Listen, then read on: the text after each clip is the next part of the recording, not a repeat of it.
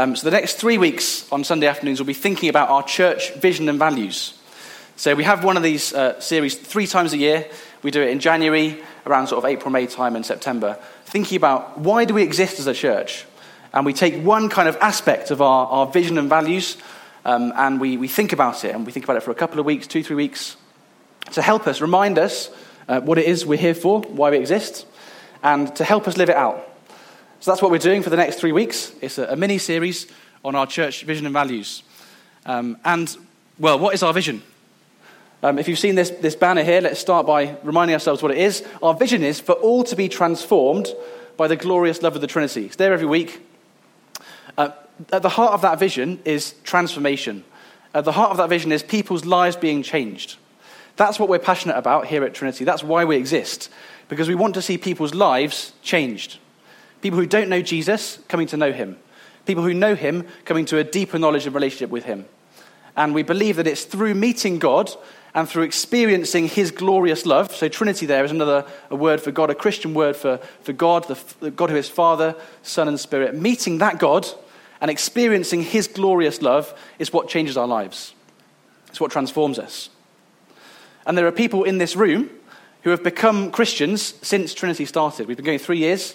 People who have come to the church and met this God, and he's come into their lives, and he's changed their lives. And that's wonderful. That's why we exist.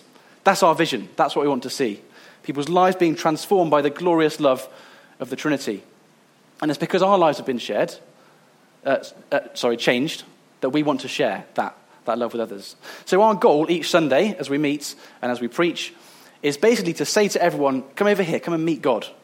Come and meet this God. This God's amazing. And as you meet him, as you experience him, as you come into relationship with him, he will change your life.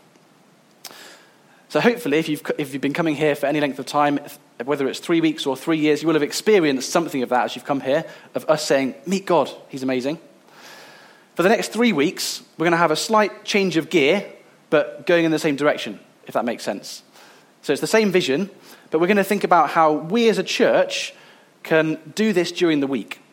How we can help each other introduce our friends and our neighbours, people who don't know Jesus, to this God. How we can do meet God, he's amazing, personally, Monday to Saturday, as well as hear it done on Sunday.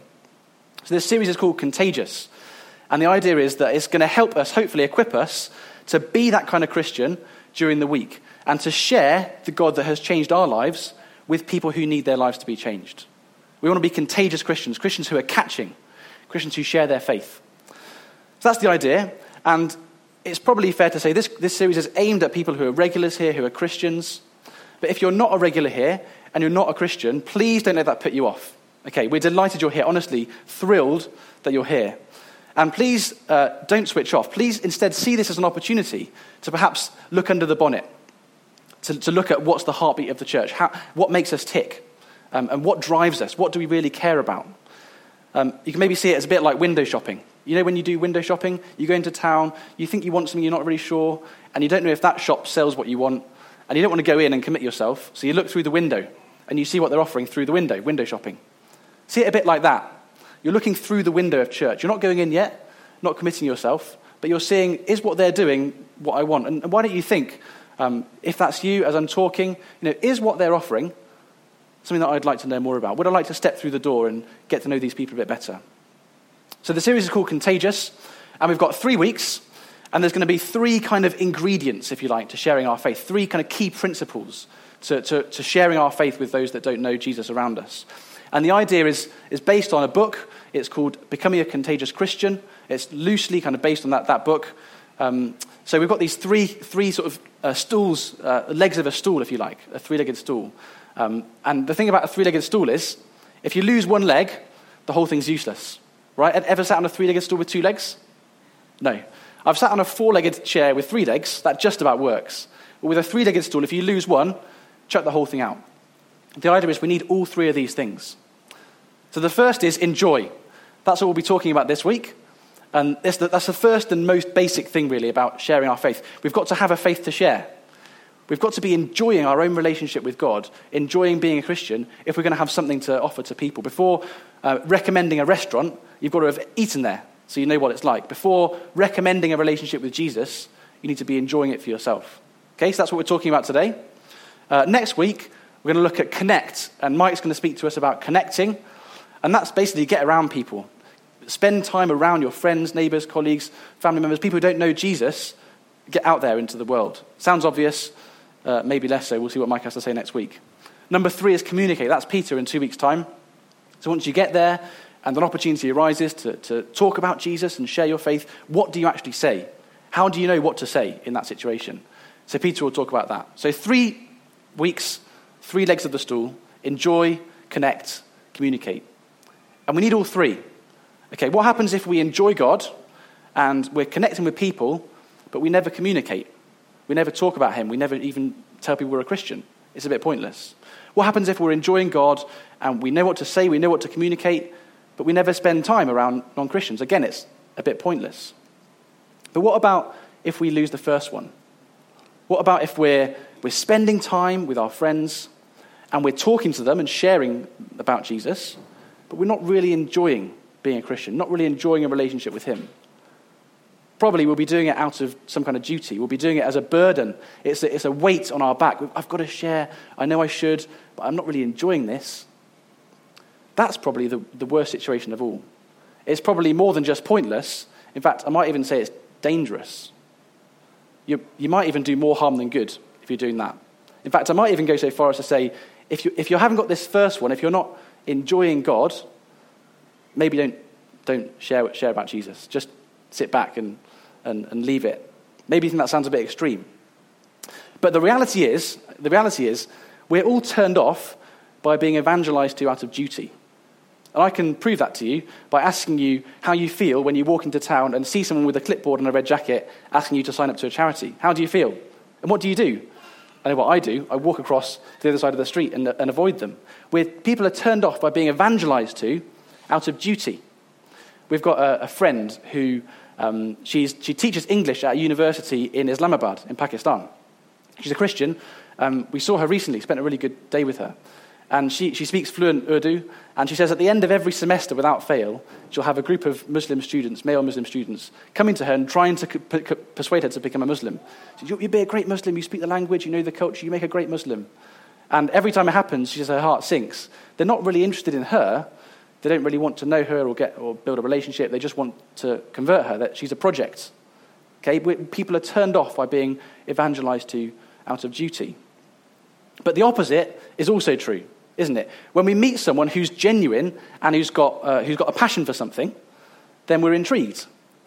So a few months ago, I was at a family wedding, and it was one of Hannah's cousins, and I got talking to one of her uncles, Uncle Richard, and he's a crime fiction expert.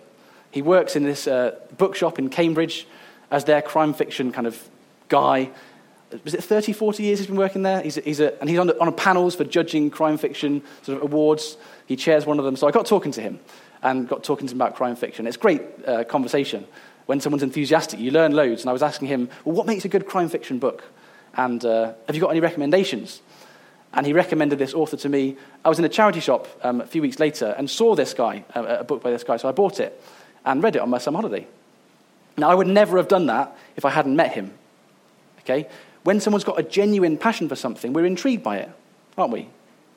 Or maybe you know someone who's really passionate about a cause.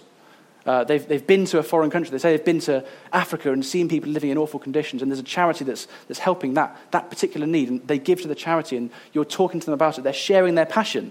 And they say, would you give to this charity? Would you consider it? Or let's say there's a bill going through Parliament, and you're passionate about it, or you've met someone who really cares about this cause. It shouldn't be going through. And they've got a petition. They say, would you sign the petition? And when I meet someone like that, I'm far more likely to sign on the dotted line through meeting someone who cares about a cause than I am through someone with a clipboard, right? We're natural evangelists for things that we're passionate about. It's the same for us all. We're all natural evangelists for things that we're passionate about, things that we care about. There's a certain grocer in town, whose name I won't mention, that sells extremely reasonably priced soft fruits in large plastic bowls. And I can see from the smiles, we've recommended it to half the town, I'm sure, because we think he's great. We're natural evangelists for things we care about. And that's why this subject is so important. Because if we get this, if we get into that place where we're passionate about God, and where God is the best thing in our lives, then recommending him follows naturally. But if we miss this, and we try and do the talk and walk the walk, and we're not really enjoying him, then sharing him is not just pointless, it's probably dangerous. And we might even do more harm than good. So the question is, how do we get there? How do we get to that place where we're passionate about God, where he's our first love? Because the reality of life is, isn't it, that we often feel overwhelmed. We often feel busy. We're often tired. We often get distracted by other interests and pleasures. And when we're in that place, God can feel distant. It can feel miles away from our first love. So how do we get there? How do we recover this desire for God? Well, it's not as simple as me just standing here and telling you to do it. Sadly, it'd be nice if it was. I can't stand here and tell you, enjoy God, and hope that's going to make a difference. Because passion for something is generally caught, not taught, isn't it? It's often seeing someone else enjoying God and enthusiastic about God and passionate for him that gets us there, gives us that passion. And you might be able to think of someone, if you're a Christian here, in your life who has modeled that kind of passion for you, someone who's been enthusiastic, someone who's given you, passed on to you an enthusiasm for the Bible or for prayer or for whatever it is. So what we're going to do this afternoon is turn to an example of someone in the Bible who was genuinely deeply satisfied in God. We're going to turn to an example of someone who really enjoyed God and for whom God was his first love. So if you've got a Bible, please grab hold of it and turn to page 479 in these black Bibles. If you haven't got one, turn to Psalm 63. We're going to read the first 8 verses of Psalm 63 and think about this together. A psalm written by a guy called King David, who really modeled this kind of passion, this kind of desire for God. So the psalm starts, a psalm of David when he was in the wilderness of Judah. So I'll just pause there and give you a bit of background. So we think this psalm was written by David when he'd been king for a number of years, decades. And he'd actually been forced off his throne because of a coup by his own son, Absalom. He'd become estranged from his son. Absalom had come into Jerusalem and taken over, basically. And David had to flee for his life. So he's running away from Jerusalem, running away from his own throne, and he's in the wilderness outside Judah. And physically he's in the wilderness, right? But also kind of metaphorically, like in his heart, he's in a dry place. It's a place of difficulty and trial for him. So let's just read what he writes. Psalm 63 from verse 1. O God, you are my God. Earnestly I seek you. My soul thirsts for you. My flesh faints for you, as in a dry and weary land where there is no water. So I have looked upon you in the sanctuary, beholding your power and your glory. Because your steadfast love is better than life, my lips will praise you. So I will bless you as long as I live. In your name I will lift up my hands. My soul will be satisfied as with fat and rich food, and my mouth will praise you with joyful lips when I remember you upon my bed and meditate on you in the watches of the night. For you have been my help, and in the shadow of your wings I will sing for joy. My soul clings to you. Your right hand upholds me. So I just want us to notice a few things about how David describes his own state of mind. Okay, just 3 things that we notice here. So first of all, notice how desperate David is for God. Look at verse 1.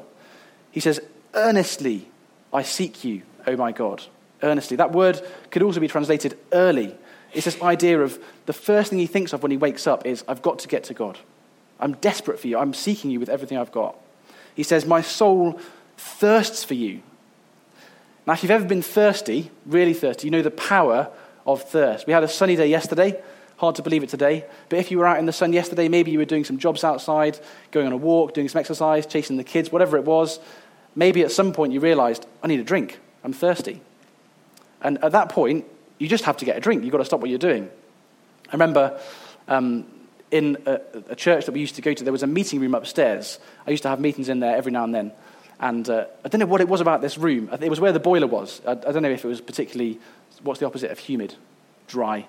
But every time I went in there, I just needed a drink. And I worked this out. So I used to take a bottle with me. Whenever I had a meeting in this room, I'd take a bottle of water. There was one day, it was a warm, sunny day, I'd cycled there, and I was thirsty before I got into the room, forgot my water. And after half an hour, my mouth was literally parched. I was like, I can't concentrate on anything that's happening. I can't focus on what people are saying. I've got to get a drink. On reflection, I was thinking about this story. I don't know why I didn't get out of the room and get a drink. I probably should have just done that. For some reason, I felt like I had to stay in the room. But it was awful. It was awful. When you're thirsty, really, it controls you, and you can't think about anything else.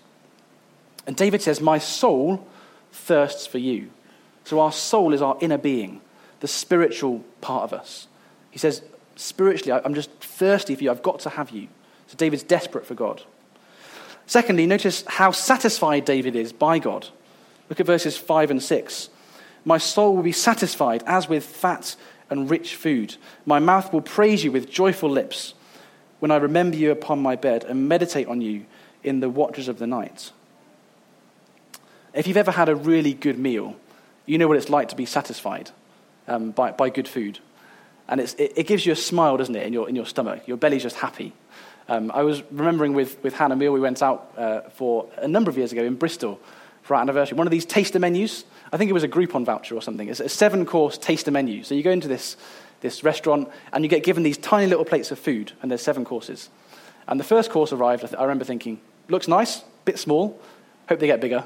And the courses went on. I was like, okay, second course, still kind of in starter territory, hope the main comes later. And the whole thing took about an hour and a half, 7 courses, and they didn't get any bigger. They were all tiny. They were all delicious, really tasty.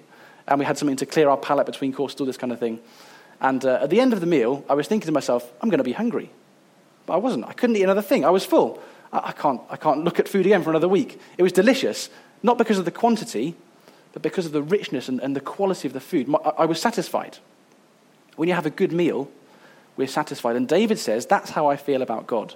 My soul, my spiritual being that was hungering for him, has met him, and now I'm satisfied. I've met God and I'm saying, thank you, that was what I needed. Thank you, I'm satisfied. So David's desperate for God. David's satisfied by God. Thirdly, notice how joyful David is as a result. I've just got some verses up on screen to highlight this, but look at verse 3. He says, my lips will praise you. Verse 4, I will bless you as long as I live. Verse 5, my mouth will praise you with joyful lips. Verse 7, in the shadow of your wings, I will sing for joy. David's kind of overflowing, bubbling over with joy and songs. And that's just what happens when you're satisfied. It's the natural overflow of having found something that's good. You speak of it. David just naturally sings. He's got to express his satisfaction. He's naturally just joyful. It bubbles out of him. And note here that joy is not the same thing as everything's fine in his life. Where was David? Remember? He's in the wilderness. He's fleeing for his life. His son's just taken his throne. It's incredibly traumatic circumstances, but David is able to say, I will sing for joy. My mouth will praise you with joyful lips. So how? How is that possible? How does David get there? Where does his delight in God, where does his satisfaction in God come from? What's he found? Well, let's have a look at verse 2. Have a look down at verse 2 if you've got a Bible. He says, so I have looked upon you in the sanctuary, beholding your power and glory. We're imagining David here. He's got up early to pray. He's hungry for God. He's thirsty for God. He gets on his knees, and in his mind's eye, he goes back. He recollects an experience he's had, or experiences, of meeting God in the sanctuary. So the sanctuary is the tent where they used to meet God, where the sacrifices were made. And David pictures himself there. In his mind's eye, he pictures himself seeing God and experiencing, tasting something of God's power and his glory, his beauty, his character. He looks at God. He remembers his experience in the sanctuary. And then his mind comes back to the present. And he dwells on God's character, dwells on who God is. And perhaps he thinks of his own life. Perhaps he thinks of his sin, the mistakes he's made, the mess he's made of his family, of various things. He thinks of God's forgiveness, how God has forgiven him and saved him, how God has been gracious and God has been merciful to him.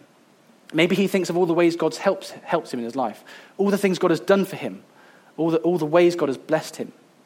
Maybe he thinks of the sacrifices God's provided to make a way for David to speak to him, to be his father. David thinks about God's character. He's there on his knees.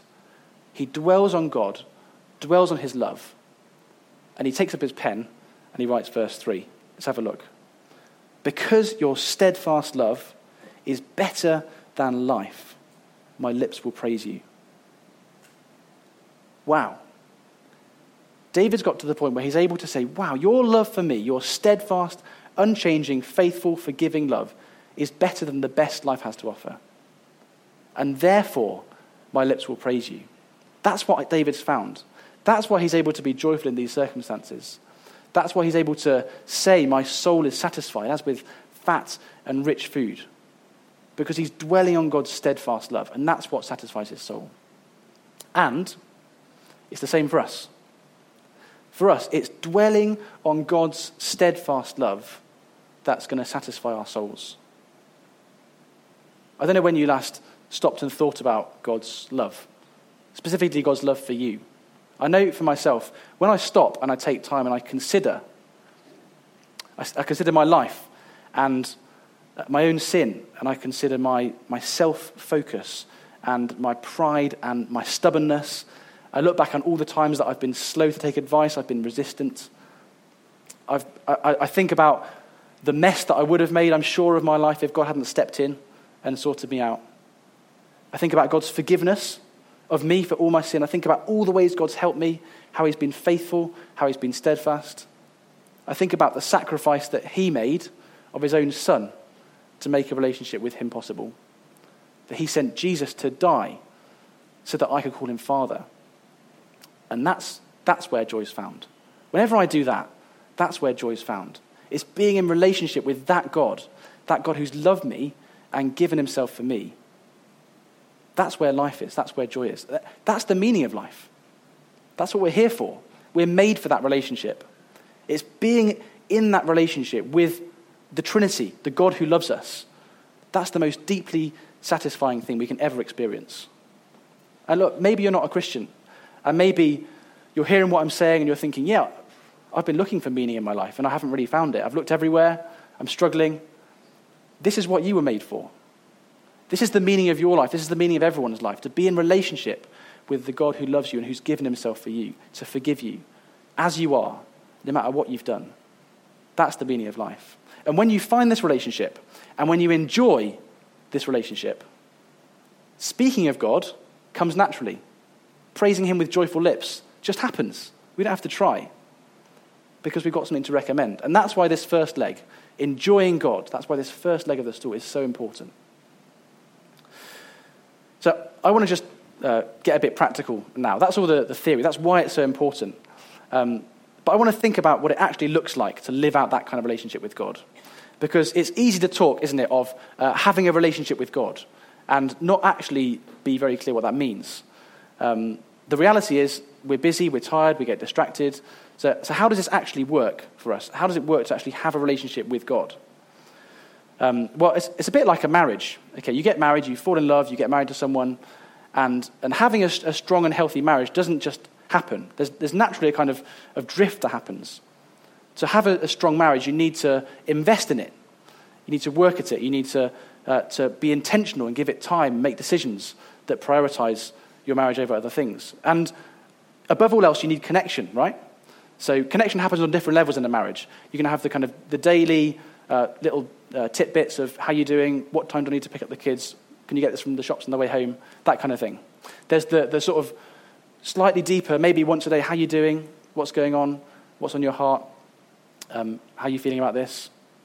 There's perhaps a weekly, another level of depth in the communication. Maybe you go on a date, you take time out to talk at a deeper level about how things are going, how you're feeling.